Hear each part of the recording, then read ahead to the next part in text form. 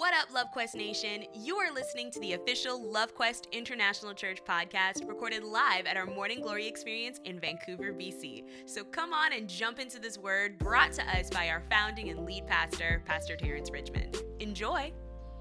For the month of March, we're doing a special experience called March Madness, the Marathon, featuring a few of our LoveQuest family members. So come on, take a listen, and enjoy. Don't take this morning glory lightly, because it is preparing us for when we go and have morning services at Strathcona. That will happen.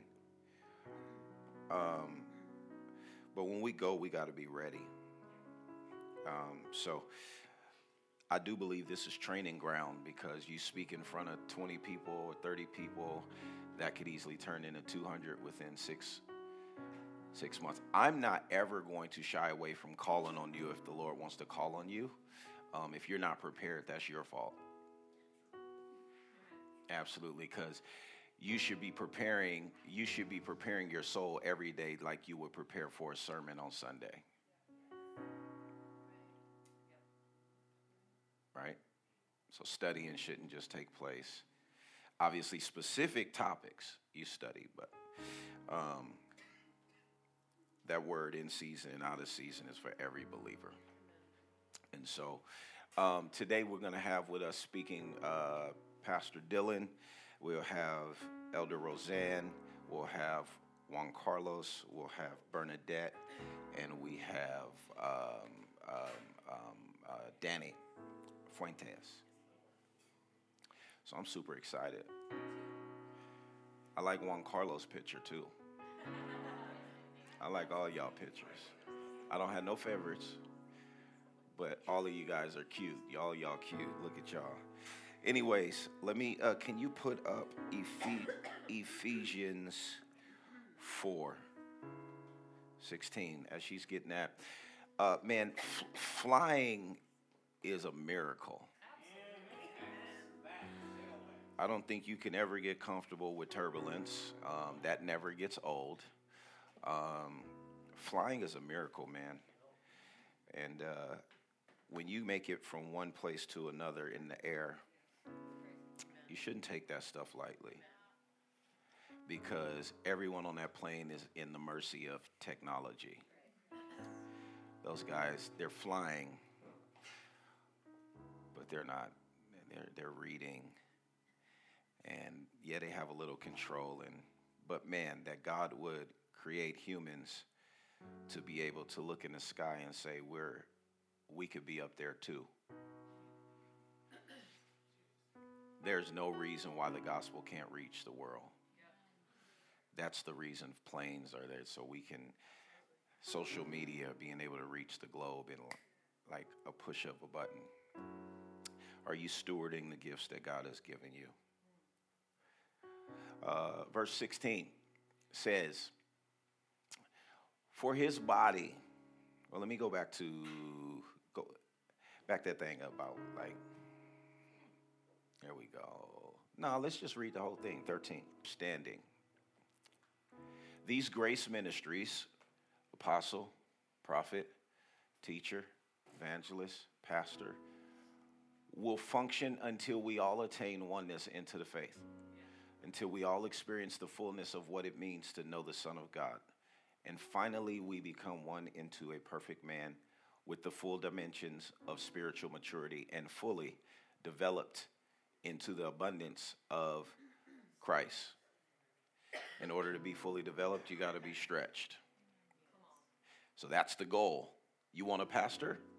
You want a stretcher. You want a pastor? You want a stretcher. Because that's why he gave you a pastor, is to help you get fully developed. And then our immaturity will end. The Bible tells you to grow up. Amen. And we will not be easily shaken by trouble.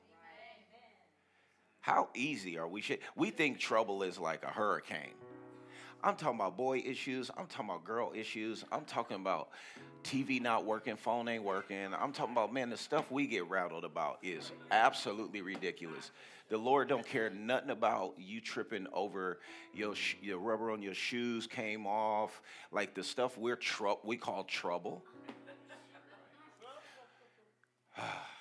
Nor led astray by novel teachings or by the false doctrines of deceivers who teach clever lies. Clever lies. Clever lies have to be mixed with truth, or they're not clever. But instead, we will remain strong and always sincere in our love as we express the truth. All our direction and ministries will flow from Christ. All our ministries flow from Christ, and lead us deeper into Him. So you see this, right? You should never, if the church you go to is not calling you deeper, then that ain't ministry. The anointed head of His body, the church. Here we go. For His body has been formed in His image and is closely joined together and constantly connected as one. And every member has been given divine gifts to contribute to the growth of all. Your gifts is to contribute to the growth of all.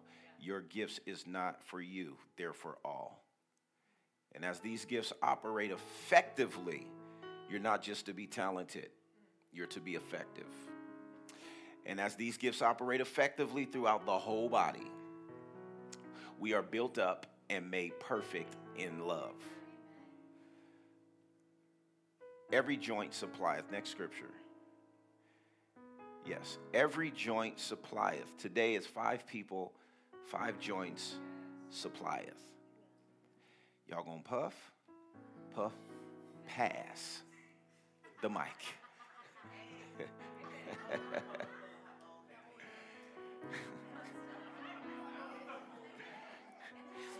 I know some of y'all are too deep right now because when you breathe, you puffing. You inhaling and you what? Exhaling. So I told every last one of these peoples that so 2 people got 15 minutes and 3 people got 10. At their point, if y'all see me stand up, y'all know they overtime. Amen. And y'all gonna start playing, okay? Start playing, I will run, okay?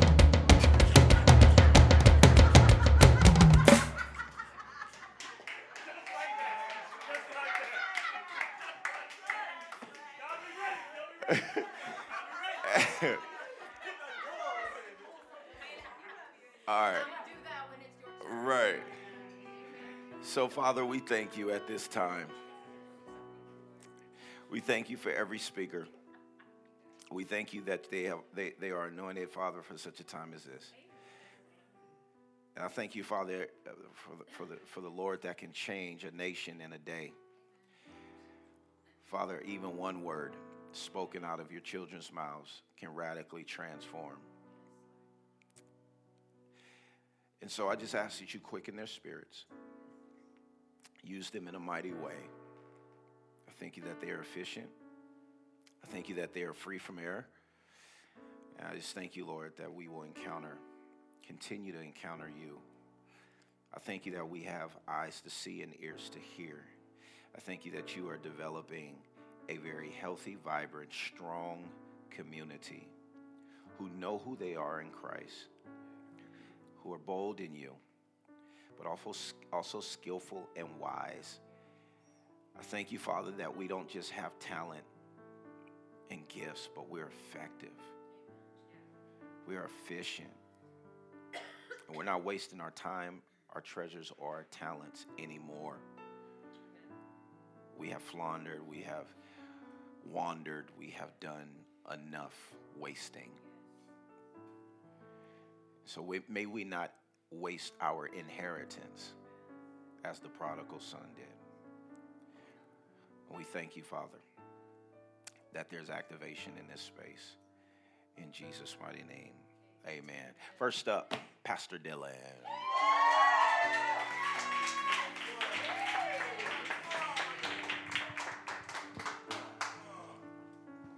Amen. I'm forever grateful to God for leading me into this body of Christ and under the amazing leadership of such spirit-filled and mighty leaders such as Pastor Terrence, Pastor Julia. They have my heart, and they've helped pull things out of me I didn't know existed, so I'm forever grateful. Thank you, Pastor. This morning I have the privilege and the honor of speaking to the power of your testimony, the topic of why we ought to share our testimonies. So I'm going to jump right in. For time's sake, I don't know if I'm going to get Pastor Daniela to pull up scriptures, but I encourage you guys just take notes of the scriptures that I mention, and I will be reading through them and then reflect on them in your own time. So your testimony is your story, nobody else's. It is your own personal encounter and experience with the living God. It is not to be debated, as you are the key witness. No one else can tell you what you have experienced. Our testimonies were always intended to be shared. Mark 5, verse 18 to 19. It says, "And as Jesus began to get into the boat to depart, the man who had been set free from demons asked him, 'Could I go with you?' Jesus answered, 'No,' but said to him, 'Go back to your home and to your family and tell them what the Lord has done for you. Tell them how he had mercy on you.'" In Acts 1:8, Jesus later tells those who follow him that you shall receive power, ability, efficiency, and might when the Holy Spirit has come to you, and you shall be my witnesses. It is evidently important to Jesus that we bear witness and tell others what the Lord has done for us. So much so that he told his disciples he must go so that another helper can come and empower us to share how the love of Jesus has saved us. Jesus changed you and me. Jesus charged you and me to go and share our testimonies. The word testimony in Hebrew is edith. It is derived from a word meaning witness, as in one who gives evidence. That's what a witness is supposed to do, to tell the truth. That word has a primitive root, ayin vav daleth, meaning to return, to repeat, or to do again. Your testimony is a seed of victory planted in the mind of those who hear it. Sharing your testimony is the same as sharing hope. Hope that if God did it before, he can do it again.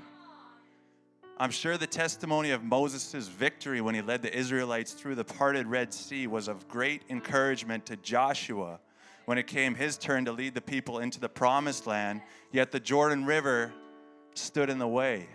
I'm sure at that moment of adversity when the enemy was closing in and they were pinned up against the water, Joshua proclaimed, if he did it before, he will do it again.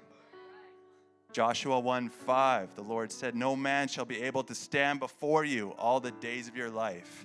As I was with Moses, so I will be with you. I will not fail you or forsake you." When we share how the Lord came through and rescued us out of our adversities, that when our enemies, our fears, our anxieties, our shame, our doubt, and guilt had us pinned up against the river and it seemed hopeless, God made a way through Jesus Christ. That is a seed of victory planted in whoever hears it.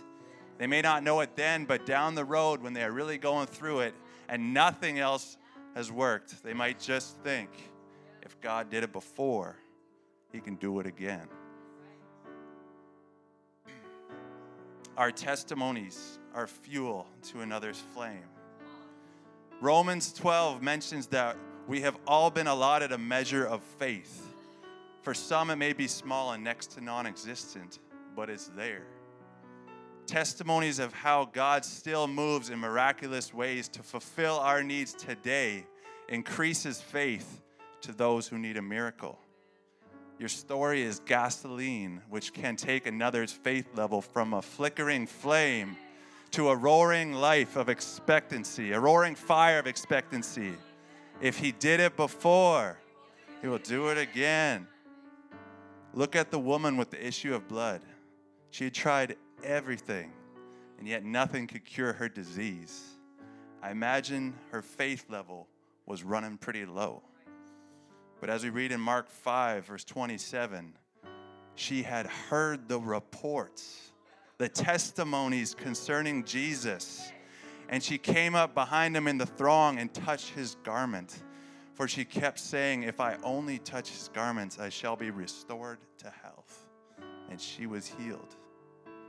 The testimonies of others fueled her faith. Our testimonies point to the seed which brought forth this fruit. Sons and daughters that are filled with the Spirit look, act, love, and respond different. They just hit different. At least they're supposed to. We're in this world, but not of it. We don't concern ourselves with storing up treasures here on earth, but we're after souls, which are heaven's treasures. We ought to live questionable lives that cause people to ask, what is it about you that's different? You're always happy. You're always full of joy, regardless of the circumstance. Our testimonies point to the seed which brought forth this fruit, or explain why I am the way that I am. Lastly, the utterance of our testimony is the application of the blood by which we overcome. Verse 11 says, and they have overcome, conquered him, the accuser, by means of the blood of the Lamb and by the utterance of their testimony. For they did not love and cling to life, even when faced with death, holding their lives cheap till they had to die for their witnessing. When faced with the hardships and trials of this earth that test our faith and fight for our peace, it is the utterance or speaking out of the blood of Jesus which hath sustained us since the day of our salvation, that we find strength and encouragement to carry on and push past. Our testimonies are not only for others, but meant to sustain us, all our days. We are never to forget the grace by which we were saved. Daily, we need to put on the full armor of God, starting with the helmet of salvation. Why a helmet? Because the battle is in the mind. And we all know you can't fight thoughts with thoughts, but with the spoken out word of God. Our testimonies encourage others and remind ourselves of how good and how faithful God is. At this point in time, I want to invite up my sister, Bernadette, share with you.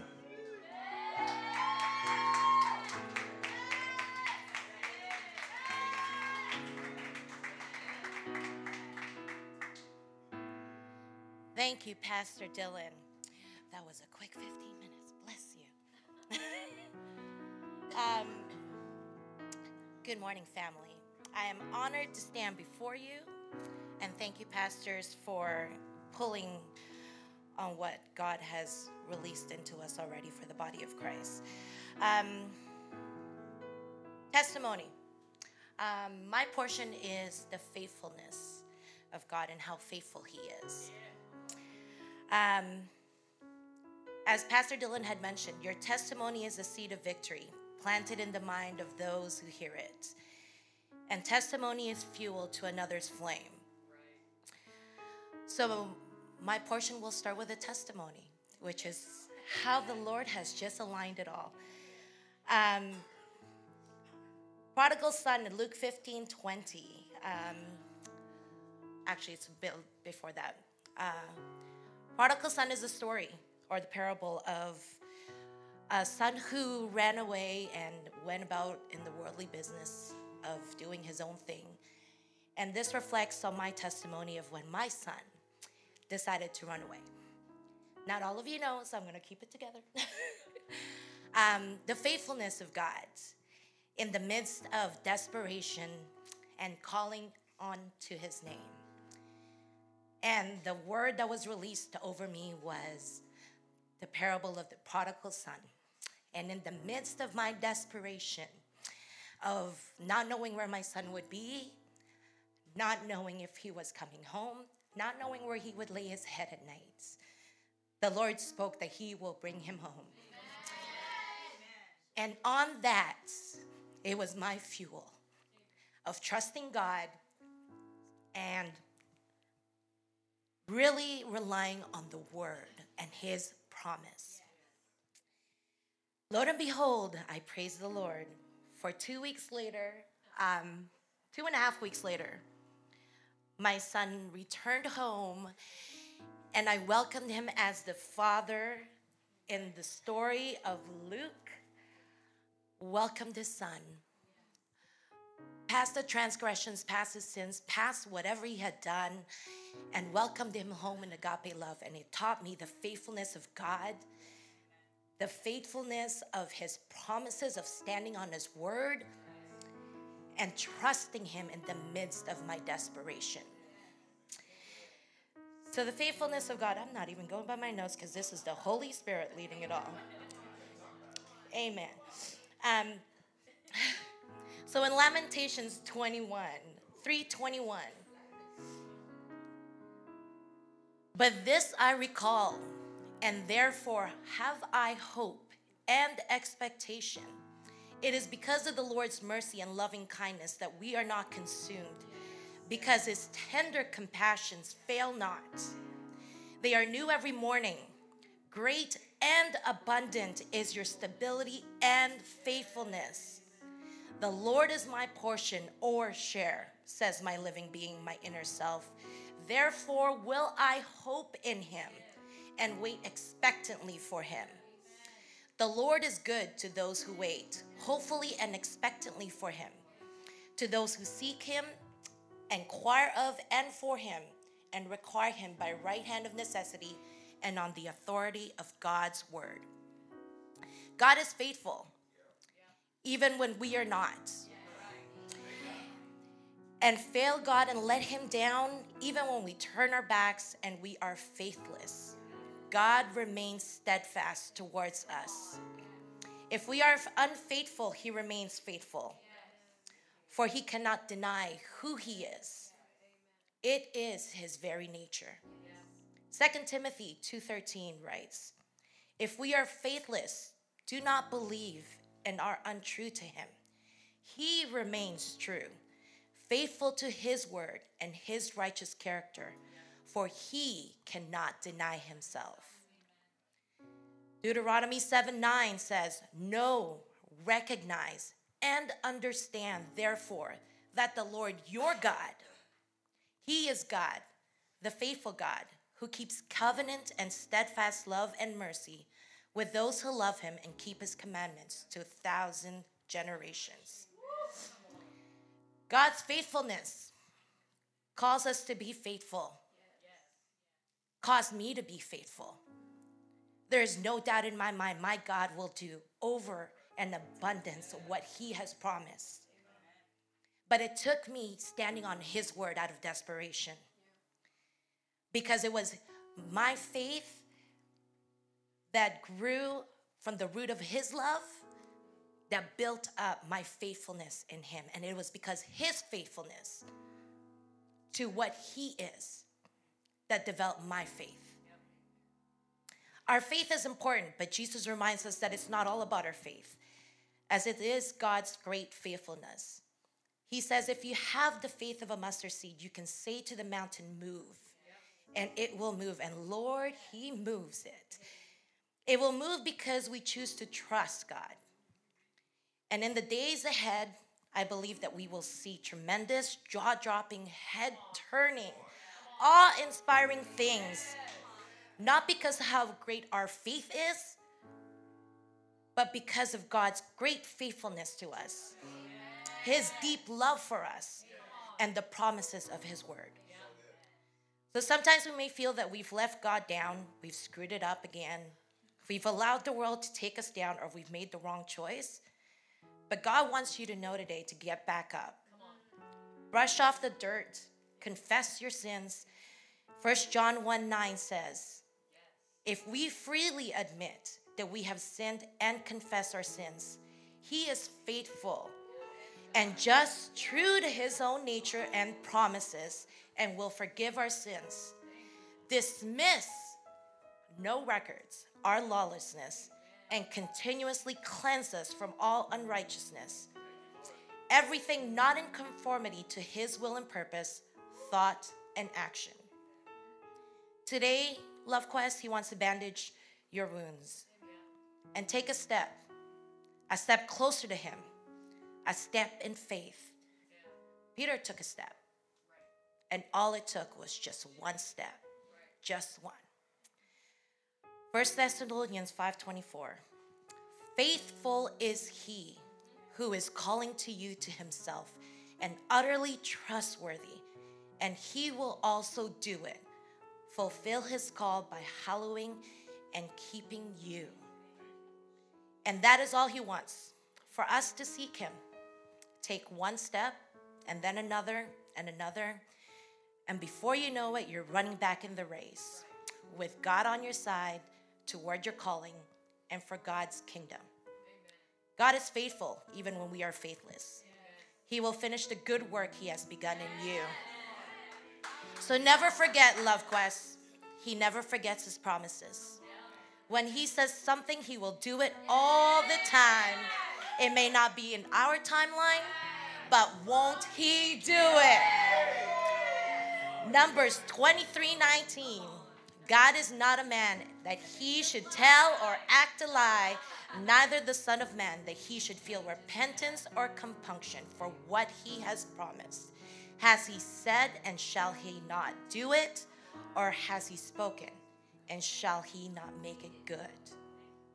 Remember that God never fails.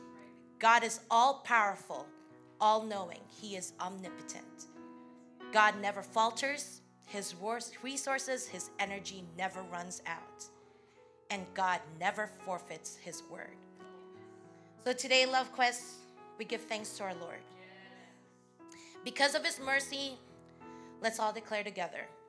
Lord, you are righteous. Lord, you are righteous. Because you are holy. Because you are holy. Lord, you are faithful. Lord, you are faithful. And are working on my behalf. Lord, you love me. Lord, you love me. And even if I may not see the hand of God in my life, Even if I may not see the hand of God in my life, you are good. you are good. Your heart is good. Your heart is good. For you gave your life for me. You gave your life for me. And Lord, I love you. Lord, I love you. And that is my message for you all, family. Amen. Oh, gracias. So thank you. Thank you all. Up next is the mighty man of God, Juan Carlos.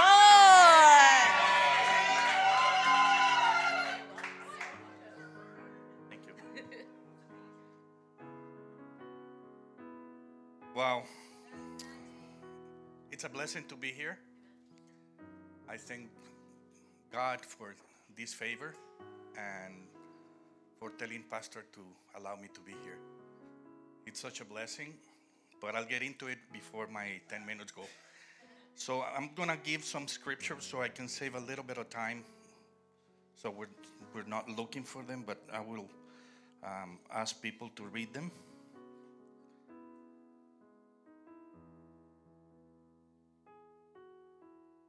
The first one is Luke 10:25-28. Natalia, please. The second one is Hosea 1:2. Pastor Dylan. Hosea 2:5. Effie. Hosea 3:1-2. Adam. And the last one is Luke 15:21-30. Jamie. And whoever I gave the first one, can you please read it?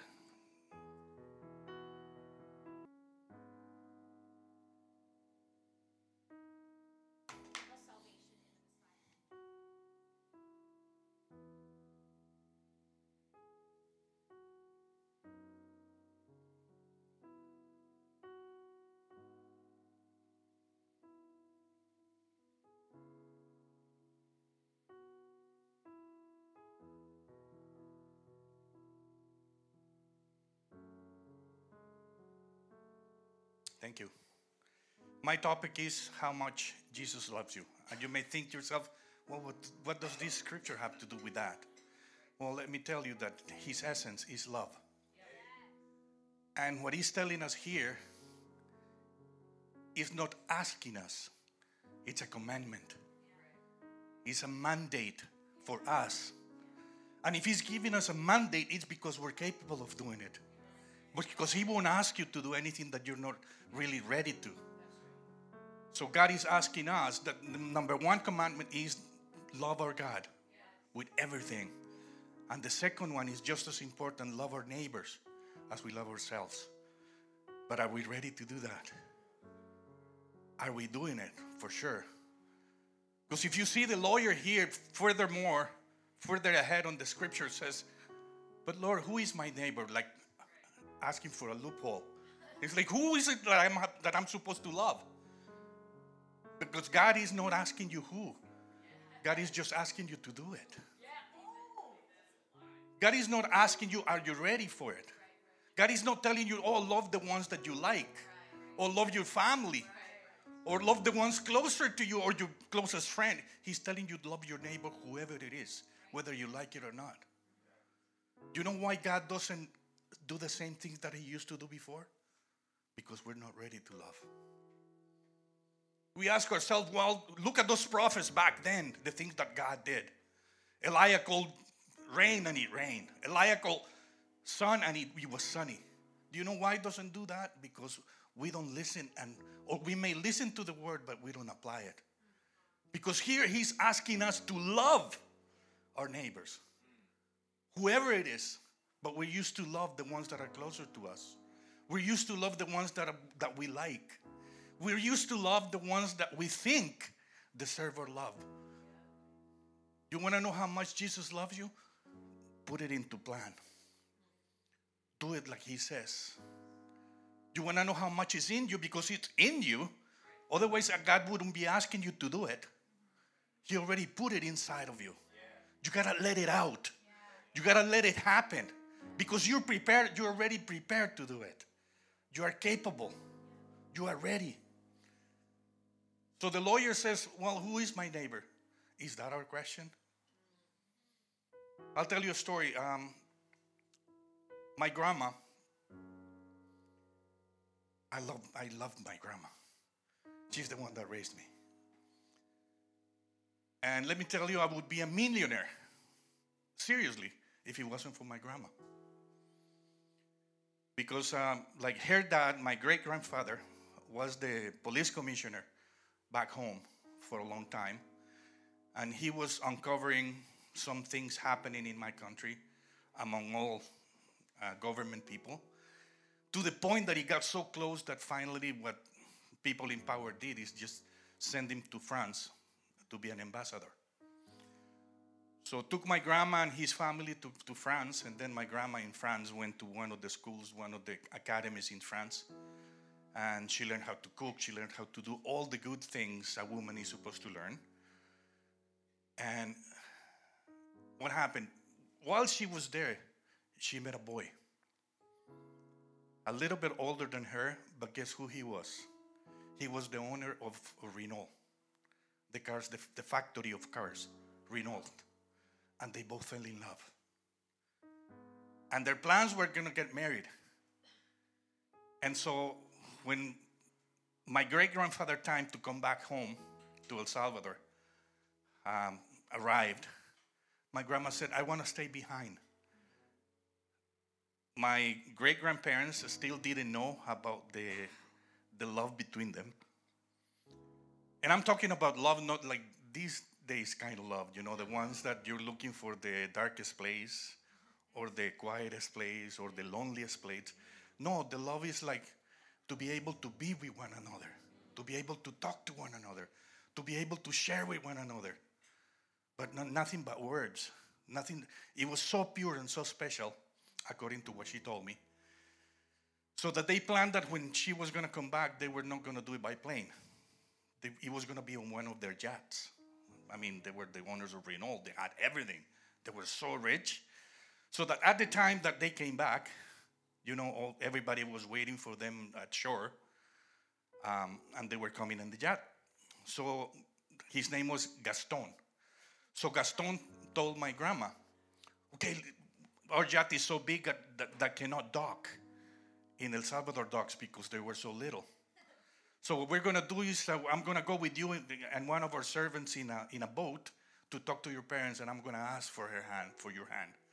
And my grandma said, no, don't do that because they don't know anything about it. I know my parents. I'm going to go and I'm going to tell them myself. And then if you see me return with your servant, is that they said yes.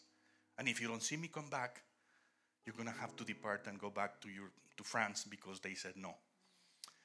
And Gaston said, okay, I'm going to do it. Long story short, my grandma went to shore. And who was in shore? Who do you think it was? My grandfather. He was a customs worker, a customs agent. And he was in love with her ever since she went, even before that she went to France. And he was waiting for her. But don't think that he was waiting for her. Oh, the love of my life is coming. No, he had a gun in his pocket. And I'm serious about this. And he said, as my grandma approached him, Dolores, if you don't marry me, I'm going to take my life.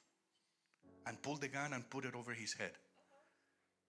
And knowing my grandfather, I think he would have done it. Man, don't do that, okay? Ever. Because times now are not like those before. I mean, now the girl is going to pull the gun and I'll do it for you. Bang, and you're gone. Because you're not going to stand on my way. But my grandma, she was such a special woman. That knowing that the love of her life was waiting on the boat, in the jet, she said, I'll marry you so you don't take your life. She made a decision. From that, I learned something very special. Love is not a feeling. It's a decision. You have to decide to love. See, she wasn't a Christian. So we are one step ahead of her. Because we are Christians, we have the love inside of us. We just got to let it out.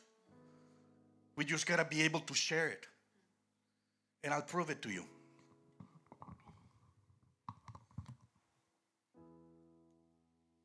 This is the life of a non-believer.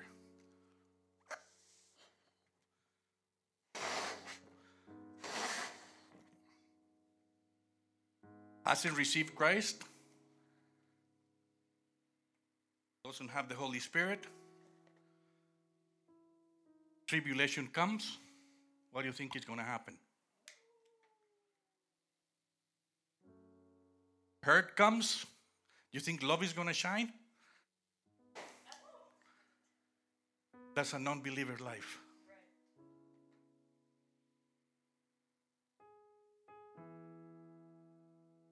This is a bloodbath. Life of a believer. I don't even know why I'm shaking.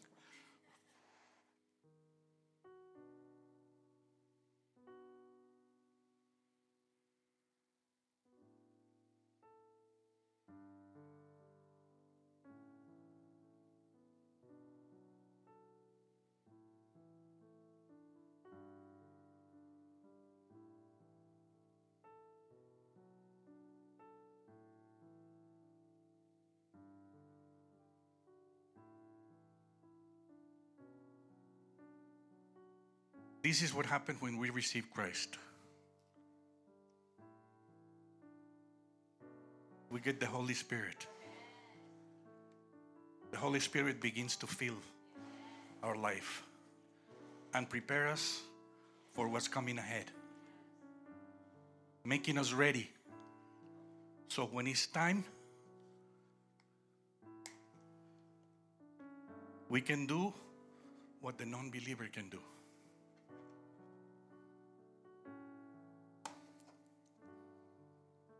Tribulation comes.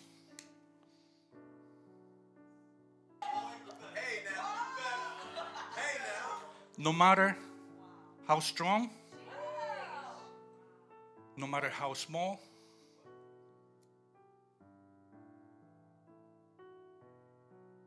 or how big, the love of God prevails. That's what's inside of us. That's what you carry inside of you. Like this. We have so much love inside of us that is ready to come out. But our ego, our pride, our suffering won't allow us to share it. Just let it out. We are ready. God already paid the price for you and me. He filled us with His love. That's how much love He has for you and me. He gave us His life. Who of the men married here would give his life for his wife? Don't answer me, please. I'll answer you. I wouldn't. Only Christ is capable of doing that. But His love is what we have inside, so we should be able to give our life away for our wife. I haven't reached that point yet. I wish I could. Because His love has filled me. I feel it every day. I feel it every moment. Every trial, every tribulation that comes into my life, the Holy Spirit helps me overcome it. Every person that hurts me, I made a commitment of loving them more, of giving myself to them, to call on God and tell them, I love you, no matter what. 10 minutes already? That was only one point.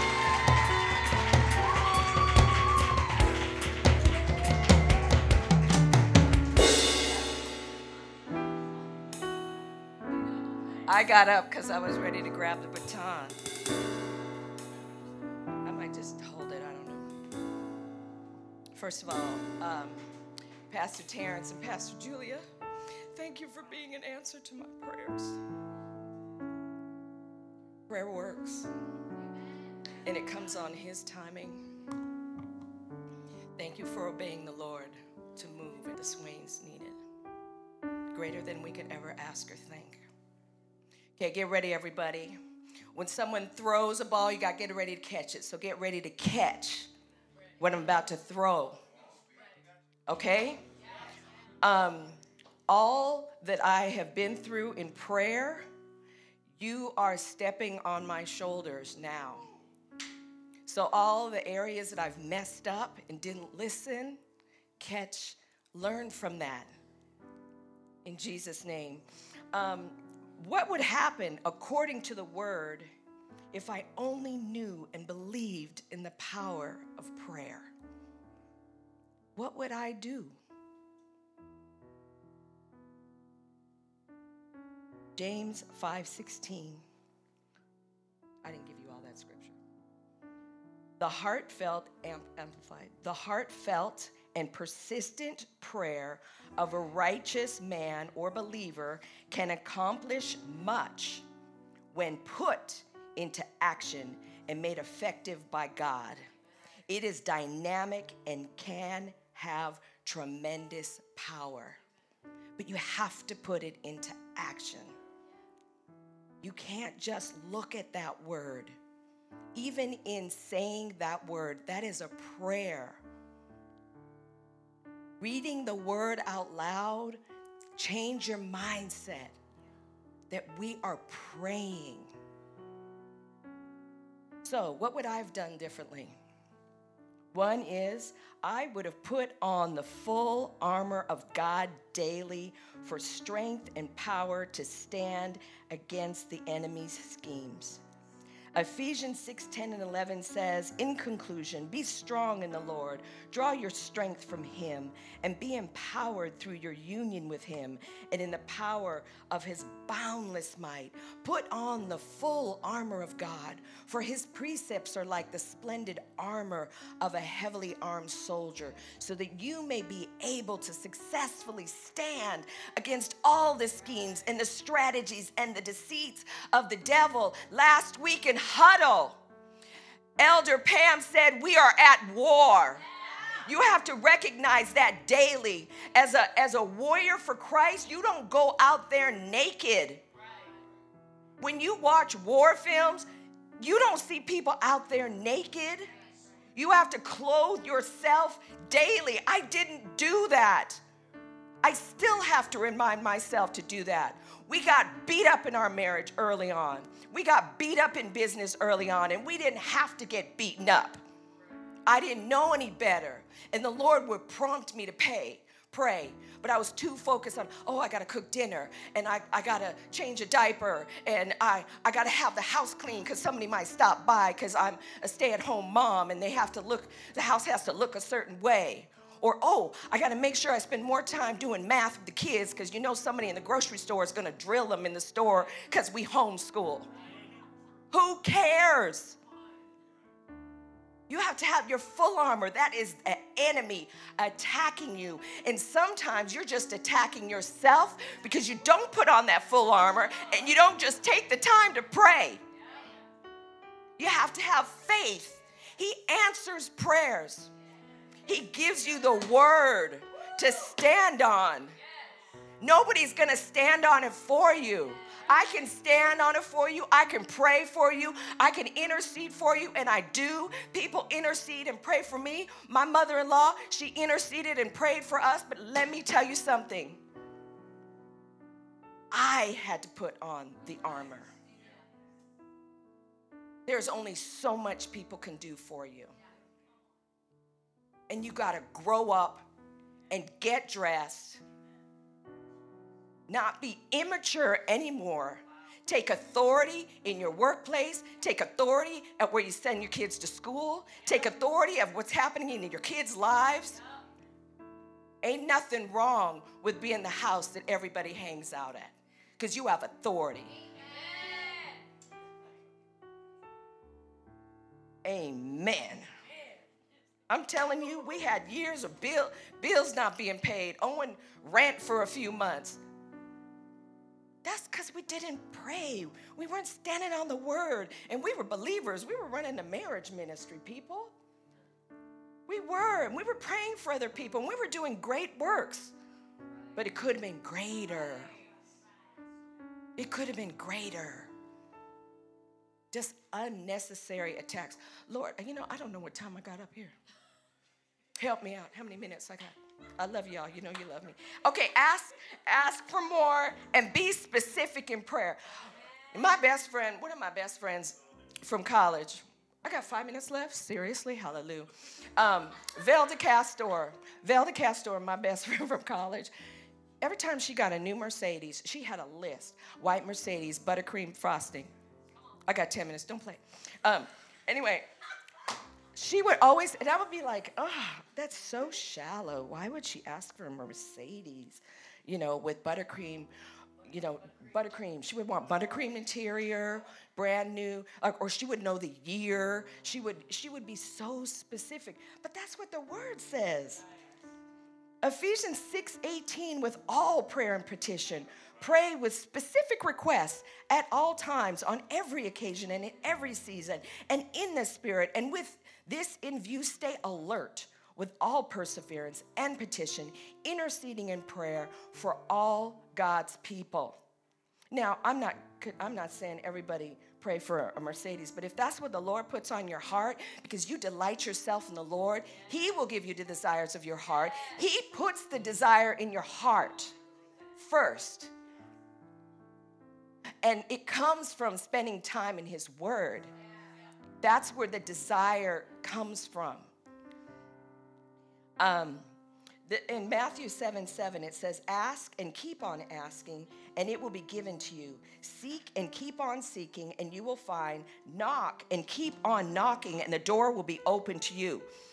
This is how my husband, he always does analogies. This is the picture that I got. You know when you have a dog, and you have a dog toy, and that dog just holds on to it and won't let go, and just will not let go. Most dogs will just keep on going. That's how we have to be in prayer. Not let go. Not let go of what the word says about the healing for a family member or the salvation for a family. Don't let go. If God has promised you a husband, don't let go. If God has promised your children to be serving him with all their heart, all their soul, all their mind, all their strength, don't let go. You fight. And guess what?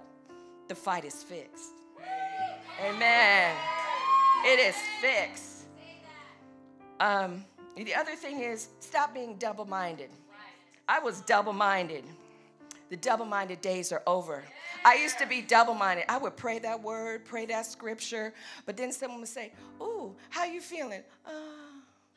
I'm healed in Jesus' name. Or I would start listing out all the things wrong. But it negates the prayer. It's being double-minded. What do you really believe? I'm telling you, and where it is the biggest challenge is with family. Because you're trying to get family to get it. To get what you're standing on. Guess what? And what happens is, where we get in our head about it, is we want to be a good witness. So we want to try to help them get it. Guess what? That's not our responsibility. That's the Lord. You just say it and keep on going. And sometimes you don't need to say it because you need to guard your garden. And Elder John said, don't throw your pearls before the swine. I'd always say, why don't you explain that to your dad? Not throwing my pearls before the swine. No. And I was like, oh, what an awful thing to say. That's your father. You got to honor him. He says, I am honoring him. Because some people just aren't ready for certain things. And finally, I would have had a greater understanding of having an ambassador mindset. I would be always ready to share the gospel in season and out of season. But let me tell you something, I would. And over and over again, all them snowboard mamas, over and over again, sharing the gospel. What's going on? You know why? Because Ephesians 6:19 through 20 says, pray passionately in the Spirit as you constantly intercede with every form of prayer at all times. All times.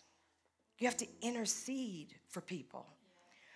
Pray the blessings of God upon all believers, and pray also that God's revelation would be released through me every time I preach the wonderful mystery of the hope-filled gospel. Yes, pray that I may preach the wonderful news of God's kingdom with bold freedom at every opportunity, even though I'm chained as a prisoner. I am his ambassador. So guess what? You go to share the gospel, but you're not covered. You're not wearing your full armor. You need your full armor. I didn't get that, honestly, till I got here. And I've been sharing the gospel for years, but let me tell you, there's a lot of people we've shared the gospel with, and I have not seen them say the prayer. Now, I know we all come to sow and to water. I get that, but no, should be many more souls. So wearing the full armor is so valuable.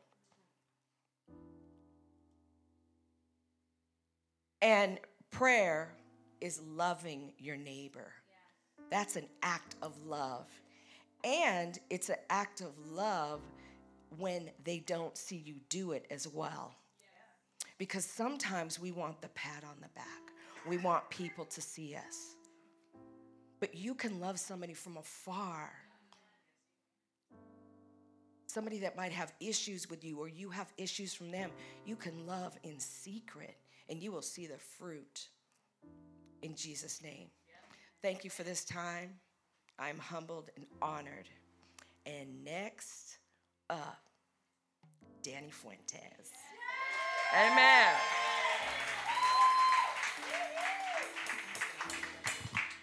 Amen. Thank you, Pastor, for this opportunity. Jesus help me. Amen. So when we got our topics, mine said the power of the blood of the word. And I was like, Pastor, what that mean? I don't know. And he just said to me, he sent LOL emojis. I knew you would ask. And so he referenced a scripture from Leviticus that says, for the life of the flesh is in the blood. And so what my spirit kind of latched onto is the word life. And so I'm going to talk to you guys today about the power of the life of the word. How many people know that the word of God is alive? Amen. Hebrews 4:12 says, for the word that God speaks is alive and full of power, making it active, operative, energizing, and effective. So the word of God is alive and it brings life to us. As we read the word, the Holy Spirit breathes life into it and it makes it come alive to us. And that's why when we can read the same scripture, we could read it probably every day, is still speaking through his word. Amen. So another thing that the Hebrews says is that the word of God is powerful. You have heard Ephesians 6 referenced multiple times, so I think the Lord's trying to tell y'all something. Ephesians 6 talks about the full armor of God. And I noticed that there's only one weapon listed. Now, arguably, you could use a helmet as a weapon, but you'd have to take it off. You could use your shield as a weapon. You could use the breastplate as a weapon. But really what they were created for was to protect yourself. But there is one weapon listed, and that is called the Spirit sword. That is the spoken word of God. And so you have been given this powerful weapon to use in this physical. It is just you confessing. It looks like you repeating something that was written that you have etched into your heart. But in the spirit, what you are doing is you are picking up a sword and you are wielding it at an enemy who wants to kill and destroy you. He is after you. Like Elder Pam says, we are at war. The enemy does not stop. Just because you think he's left you alone doesn't mean that he has stopped. He is still trying to kill you. I know my whole life I have seen it, and I've seen it more. The more I've walked into my call, the more I've noticed since I was young, the enemy has been trying to kill me. The enemy has been trying to come after you because of what the Lord is going to do in and through you in this house. Amen? So that is the sword of the Spirit is the spoken word of God. The word of God on its own, if you don't put your mouth on it, it's a sword that's just lying against the wall. It's useless to you. It's powerful. It's full of power, but unless you wield that power, what is it going to do for you? Amen? So we have to speak the word of God. When you confess the word of God, you are actually going from a defensive stance to an offensive stance.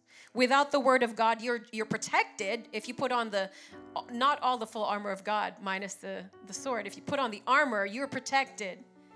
But with the sword, spoken word of God, you can actually go after the enemy. You can actually take off the head of your enemy. You can actually push back darkness. Amen? Another scripture that speaks to the vitality of the word of God is Isaiah 55:11. I love this scripture. It says, so shall my word be, this is God speaking, that goes forth out of my mouth. It shall not return to me void without producing any effect or useless, but it shall accomplish that which I please and purpose, and it shall prosper in the thing for which I sent it. And the word that really jumped out at me is the word producing. Only living things can produce. And so that's why the word of God is alive, because the word of God produces in your life. A phone can't produce itself. The chair can't produce itself. A building can't produce itself. We human beings, we can produce ourselves. Trees can produce themselves. Why? They are living things. The word of God is living. It is active. It is powerful. And it is still producing to this day. It was written thousands and thousands of years ago. But when we confess it, we have as much power that is available to us. Amen? John 1:1 says, in the beginning was the Word, and the Word was with God, and the Word was God. So I challenge you guys to believe in the power of the Word. you must believe in the power of the one who sent his word, because the word is God. So if you're doubting his word, I challenge you, you're not just doubting the word, you are doubting God himself. Because the word and God are like this. Before the beginning was the word, and the word was God. Amen? So what would happen if we believed in the power of the blood or the life of the word? Number one, we would bear fruit. In Matthew 13, it talks about the different conditions of the heart, which is likened to different and good soil. Different kinds of soil, I should say. That's why we confess, when the word is going forth, we declare that we are good soil, because we want to receive the word with gladness and we want it to bear fruit. In verse 19, it says that the evil one comes immediately and snatches away what was sown, which is the word. And what he uses could be distractions. It could be offense. It could be busyness. And in verse 23, it says, as for what was sown on good soil, say, I'm good soil. This is he who hears the word and grasps and comprehends it. So not only do you hear it, but you have an understanding of it. He indeed bears fruit and yields or reproduces, in one case 100 times as much as was sown, in another 60 times as much, and in another 30. Again, the word of God never returns to him void. It has to produce. The Lord is obligated to make his word perform. Amen. My dad used to read the word a lot to me, and I kind of hated it growing up, because I was like, why can't we just have a normal conversation? Why do you always have to quote scripture to me? But he wouldn't just quote scripture to me. He would open the Bible and he would give it to me, and he'd say, you read it. And he would make me read it out loud. And he would say, what does that mean? What does that say? Who is talking here? Who is he talking to? What do you think that means? How does that apply in your life? He would make me study the word in that moment. And so anybody in here, I just want to encourage you really quickly, if you have children and you're speaking the word to them, they may be rolling their eyes at you right now, but I promise you, myself as a witness, 20 to 30 years from now, even before then, I declare they're going to be quoting that same scripture that you told them time and time again. And you need to not grow faint. You need to not grow weary, because I promise that word is taking fruit. It may take time, but it has to produce. It has to produce. That's what the word of God promises. And so I charge you, parents, keep speaking the word of God to your children. Amen. Number two, if I believed in the power of the word of God, then I would become transformed. So the word of God teaches us who we are. It gives us tools to respond to our circumstances. If I am not feeling well, there are things happening in my body that are not part of the plan of wholeness that God has for me, I don't just accept it. I declare, Jesus, by your stripes, I am healed. When I see a lack of finances, I declare, you provide all my needs according to your riches and glory.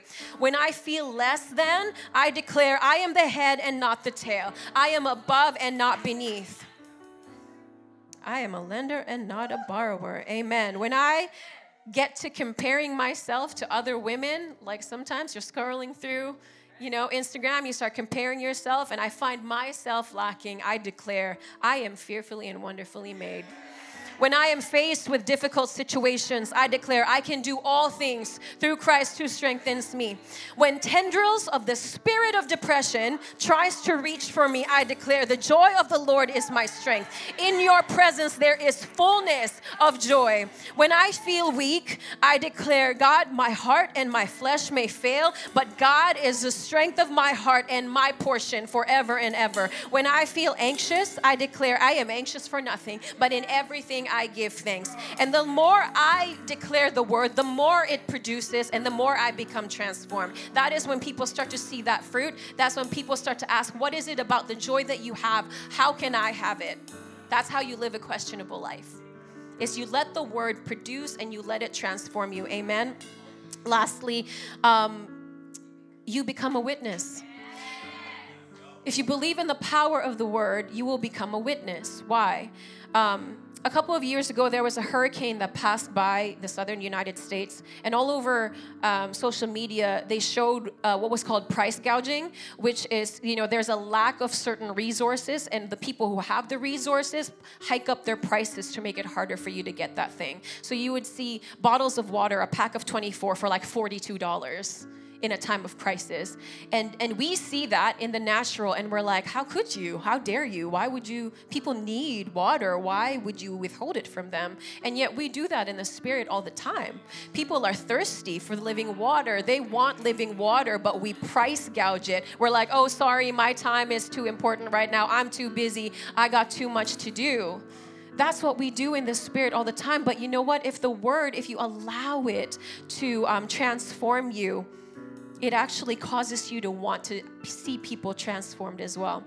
Amen. So I encourage you people, let the power of the blood of the word transform your life. And in being transformed, turn around and be a light to people. Amen. Could we all stand and just respond to the word that has been shown forth in this place, has been spoken forth? Worship team, you can come up here with me as well. Father, we bless your name. We thank you, Lord God, for this time of activation. We thank you, Lord, for your goodness. We thank you for your faithfulness. We thank you for your love. We thank you for your power. We declare that you are great and greatly to be praised, Lord God. You alone are worthy to be praised. You alone are worthy to be exalted. You alone are worthy to be worshiped, Lord God. So we lift up our hands right now in worship to you. We lift up our hands and we thank you, Lord, for seeing us through. Father, we declare that you did it before and you can do it again. We declare that great is the faithfulness of our God, for it is impossible for you to deny yourself, Lord God. So we thank you and we bless you. We declare that you are great and greatly to be praised. Come on and sing it with us. Thanks for joining us. Stay connected with us throughout the week by following us on social media at LoveQuest